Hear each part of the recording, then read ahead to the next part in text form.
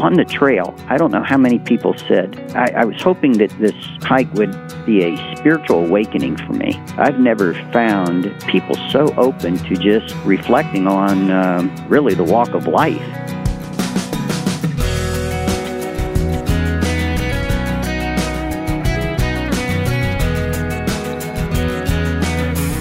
Have you ever considered walking the entire distance of the Appalachian Trail?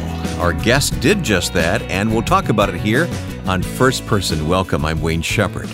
His name is Craig Clapper. He's a retired part-time pastor and avid hiker with a unique story of ministry on the trail, and you'll meet him in just a moment. Our program exists with the support of the Far East Broadcasting Company for the purpose of telling stories of God at work in our lives. We meet someone different each week who has heard God's call to a unique ministry. Learn more about FEBC's own stories when you visit us online at firstpersoninterview.com and click on the banner for FEBC. That's firstpersoninterview.com. Well, after a career as a pastor, Craig Clapper gave it up to become just another hiker attempting to complete the Appalachian Trail and earn the title of Through Hiker. Along the way, he built relationships that led to many spiritual conversations as he encountered fellow hikers traversing through God's creation. As Craig and I began our conversation, I asked him to recall just how long his trek was. Well, it was 2,186 miles long. It's quite a journey. Quite an adventure as well. 2,186 miles. Now, over what period of time did you walk it?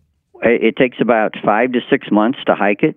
So it's 14 states, and you go. I started on March 2nd in what was recorded as the coldest, snowiest winter in the Smokies. A lot of time we were hiking in 2 to 3 feet of snow.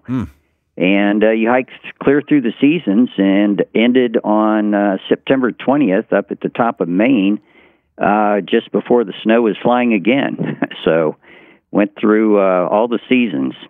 Wow. Well, we want to talk about the details of such a tremendous experience, Craig. I don't know if I should call you Craig or Hoosier. Let's explain Hoosier, what that means. Through hikers, and we'll need to explain that, that's a person that hikes the entire trail in one calendar year, one fell swoop. They all take trail names. No one knows your real name on the trail, which really adds, I think, to the uniqueness of it. And I've been hiking it for over 20 years, and somewhere along the line from being from Indiana, I picked up the trail name Hoosier. So I am Hoosier on the trail. All right. So should I call you Hoosier or Craig here today? Call me Hoosier. Yeah, Okay, I like Hoosier. Okay. Well, if I had accomplished what you have accomplished, I'd want to go by that name as well. It's an amazing feat. Any idea how many people have done that through hike? Wow. I'm not sure. It's in the thousands. Each year, approximately 2,000 people from around the world, actually, there's a lot of people from other countries, come to the Appalachian Trail attempting to become through hikers. And each year, anywhere from 15 to 20% of the people make it. There's an extremely high dropout rate, and it's not easy. It's a hard hike. Yeah. So I don't know how many people have actually done it, but several hundred per year accomplish it. Well, Hoosier, I want to talk about the details of the trip, but I also want to learn about you and the background to your decision to walk the Appalachian Trail. So who are you? You're a retired pastor, right? I am, and I guess I always like to do long things. I was actually running a marathon in California when the day I got the call to become a senior pastor in South Bend, Indiana at Trinity Evangelical Free Church. And I got down and prayed that I could run a marathon pastorate, and by God's grace, I did that. I was there 26.2 years to the Sunday. Is that right?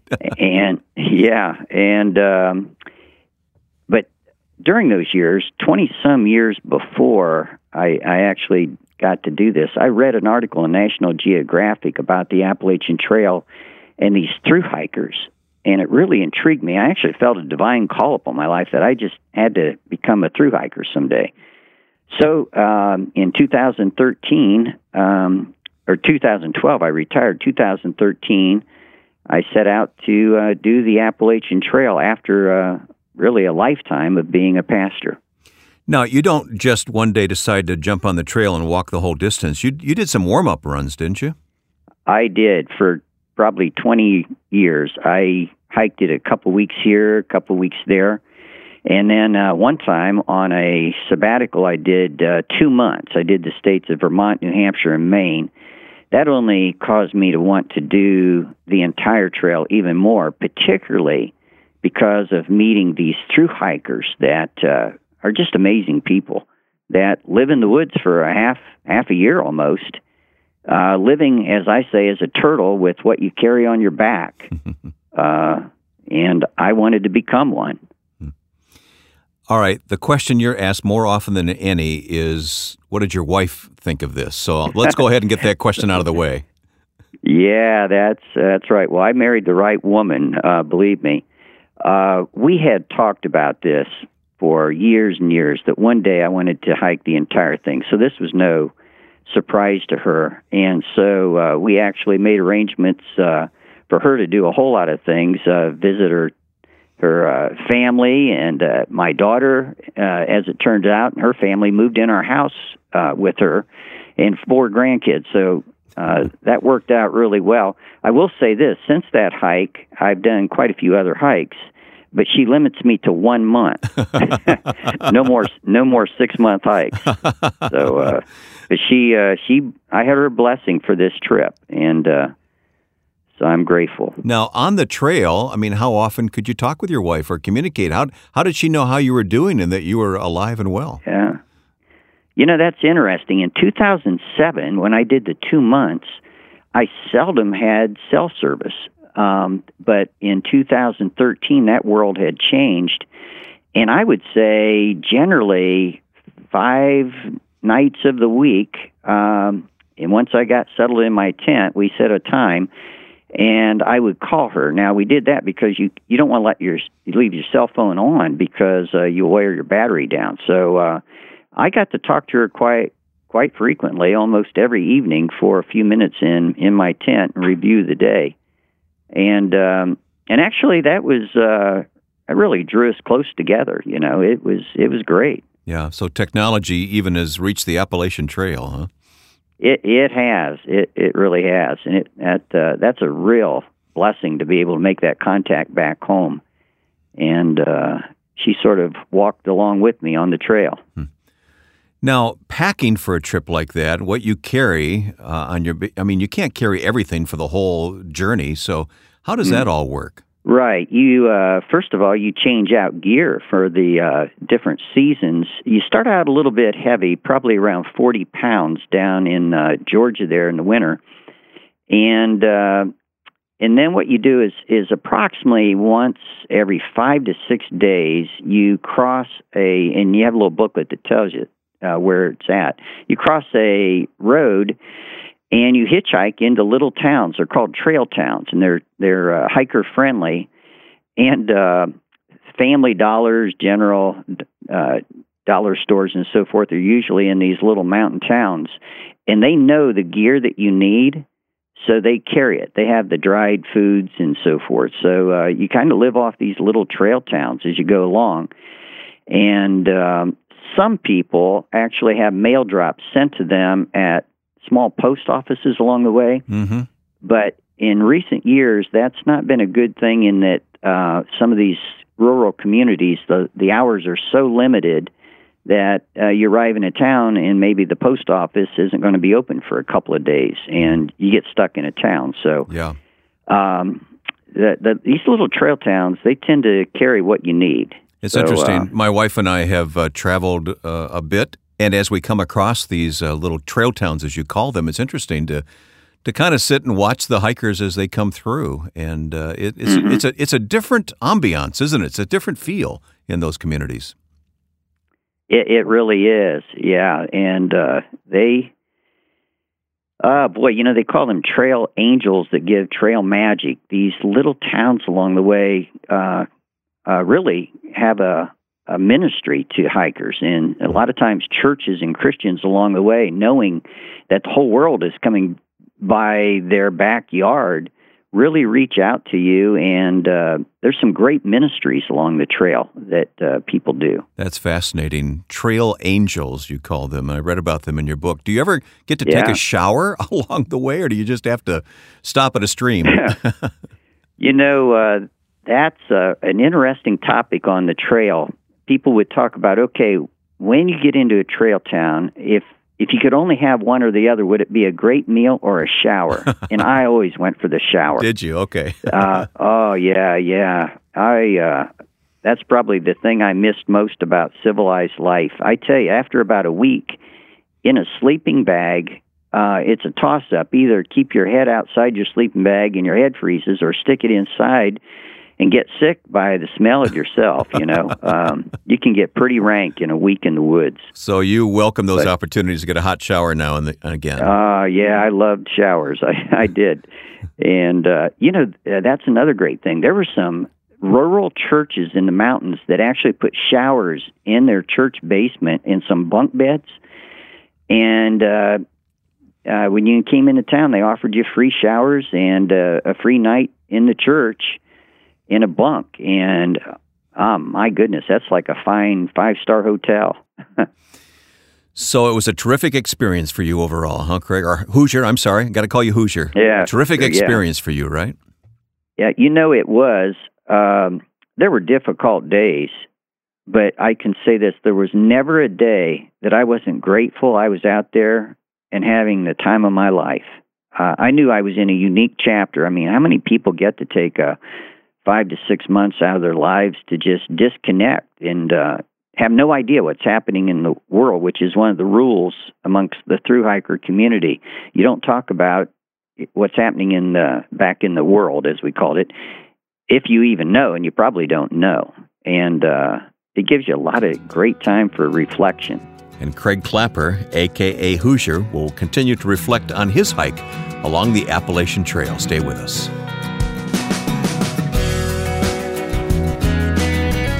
This is Ed Cannon, president of the Far East Broadcasting Company. As you listen to this week's edition of First Person, can I remind you to take a moment and visit the webpage firstpersoninterview.com?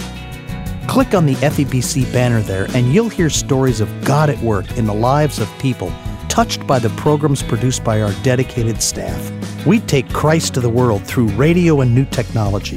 For more, go to firstpersoninterview.com and click on the banner for FEBC. My first-person guest is Hoosier. His name is Craig Clapper. He's a retired pastor who was a thru-hiker on the Appalachian Trail. Craig, I didn't ask you this. I hope you don't mind. How old were you when you hiked the trail? Yeah, I was 62 when I started, finished at 63. And obviously, I was one of the older hikers out on the trail. And as a matter of fact, that's one of the sad things. I speak at a lot of men's events, and I have all these men that come up who are maybe in their later 50s or 60s. They're retiring, and they'd say, I would love to do that, but now my knees are shot, my hips are shot. And so I praise God that He gave me the health at that age to do that. Yeah. And how did you train for that? Well, I live beside a state park called Potato Creek State Park in Indiana, and I spent a lot of time in that park with a backpack on, hiking every day. However, let's say I hike a couple hours a day. You can't get in shape before you go to hike because you're going to hike all day long. So you have to get in shape on the trail, in a sense, by hiking all day long, but you better not arrive being out of shape or you're going to drop out awful quickly. And what happens if you turn an ankle or something happens on the trail? Yeah, that happens, and boy, you just and this is one of the wonderful things on the trail. You really were sad when you heard that someone was we called it off trail. And I knew a lot of guys much younger and stronger than me that didn't make it, a lot of them, young guys. And there's 5 million steps approximately, they claim, and it only takes one bad one. Now, I took a bad step every day. I'm sure I fell down every single day. Is that right? Thru hiker does. Wow. And but thankfully, I never got injured. And sad to say, I know a lot of guys that did get injured, and some could heal up and get back on the trail. But you're under a time pressure because you have to complete it by early October. They won't let you complete it because of the ice that's on Mount Katahdin up at the top of Maine. So you're under some time constraints. Yeah, and the terrain, we haven't talked about that at all, but I know it varies greatly, but it's pretty rough at times. I recall you called it Rocksylvania in your book. Yeah. Yeah, interestingly, you take the White Mountains of New Hampshire, they're much harder than Pennsylvania, but I think most thru hikers, and many would say that Pennsylvania was the toughest state because it's made up of this loose shale for miles that just rips your feet up, your ankles, cuts your ankles, bruises the bottoms of your feet, and they call it Rocksylvania, Painsylvania, and Sprainsylvania. And sounds tough. So Pennsylvania is not a favorite state, but you have to go through Pennsylvania. It's part of the journey. It's part of the spiritual lessons you learn. You don't finish the Christian life without going through some rough miles. I'm glad you mentioned that because I want to talk about the spiritual lessons you learned. This wasn't just a walk in the woods for you, was it? This was a calling, as you described it? It truly was. There were 5 major lessons that I've come up with that I learned on the trail that really apply to the Christian life. The first one is to walk light. The book of Hebrews says it uses race rather than walk, but it says lay aside every weight and sin that clings so closely to you. Right away, the very first thing you learn when you begin this trail, you want to be as light as possible. A question that people ask each other is, what's your pack weigh? And you actually brag about how light your pack is. The other lesson is that you walk right. You stay on the Appalachian Trail.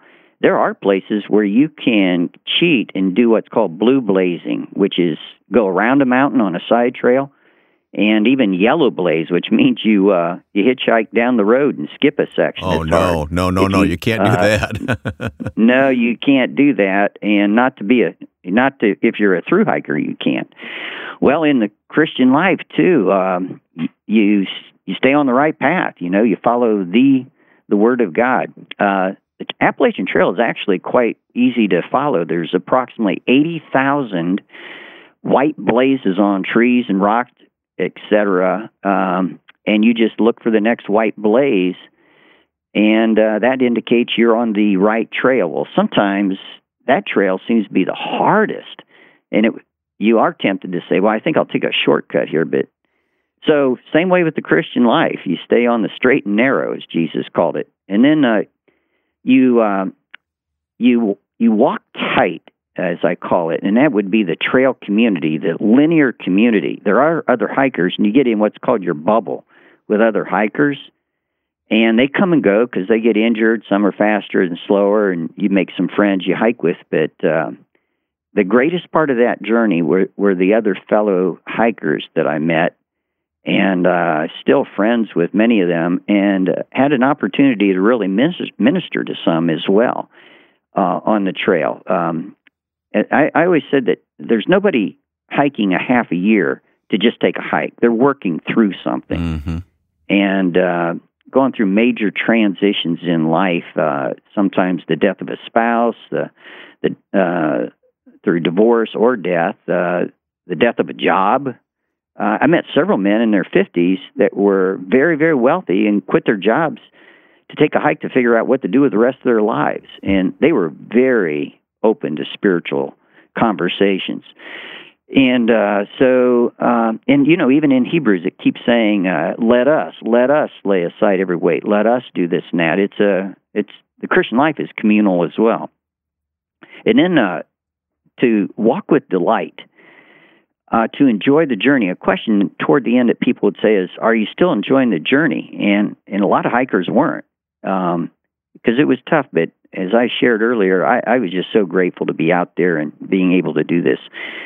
I've never wept for joy this is sad to say, until I hiked the Appalachian Trail. There were times where I just stood and wept because life was so good, the scenery, the smells, the sights, and I think God wants that more so out of us. The rabbis teach that we'll answer to God for not enjoying all the good things He gave us in this earthly journey.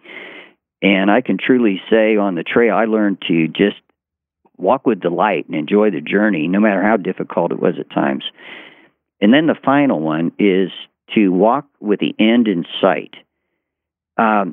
You were told that there was an end to this trail up at the top of Maine at a huge, beautiful mountain called Mount Katahdin, which means the Great One. And it was amazing. At about 132 miles away on a clear day, I saw Mount Katahdin. Wow, that far. It really does. Yeah. It was amazing. It really did exist. Yeah, it was crystal clear up in the top of Maine there.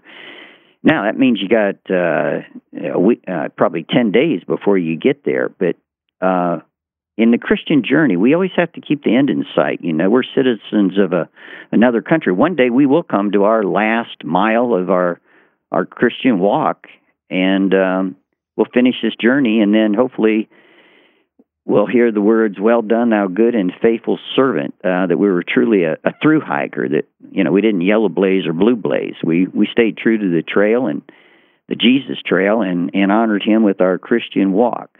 And so those are some of the lessons that I've learned. Those are great lessons, Hoosier. They really are. I appreciate you sharing those. And they're in your book, of course, as well. And we'll mention the book on our website, firstpersoninterview.com.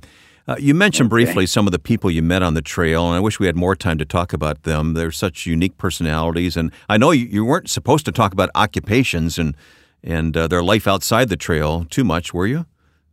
No, you weren't. What happens is if you started hiking, putting in hundreds of miles with a particular hiker, eventually you'd say, what'd you do to put bread on the table back home? And that's when I would say, well, actually, I just retired as a pastor. And unlike back here in this world, on the trail, I don't know how many people said, am I ever glad to talk to you? I was hoping that this journey, this hike would be a spiritual awakening for me. And, then you're off to the races. And I've never found, you had a unique group of people out there, but people so open to just reflecting on really the walk of life. Why are we here and where are we going? Things like that. Walking the Appalachian Trail had to be a very unique and difficult experience, and yet Craig Clapper did it, giving God the glory as he went. If you'd like to read more about his experience, Craig's book is titled Legging It, Life Lessons Learned Through Hiking the Appalachian Trail. We'll put a link to the book and more about Craig's experiences at our website, firstpersoninterview.com. You can also contact him there if you'd like him to speak to your church or group, firstpersoninterview.com. I'd like to thank the Far East Broadcasting Company for supporting First Person each week. Learn more about FEBC at firstpersoninterview.com. Next week, our guest will be Charles Morris of Haven Today, who will tell us of his interviews with Christians persecuted by ISIS in the Middle East. Until then, and with thanks to my friend and producer Joe Carlson, I'm Wayne Shepherd. We invite you to join us again next time for First Person. We'll see you then.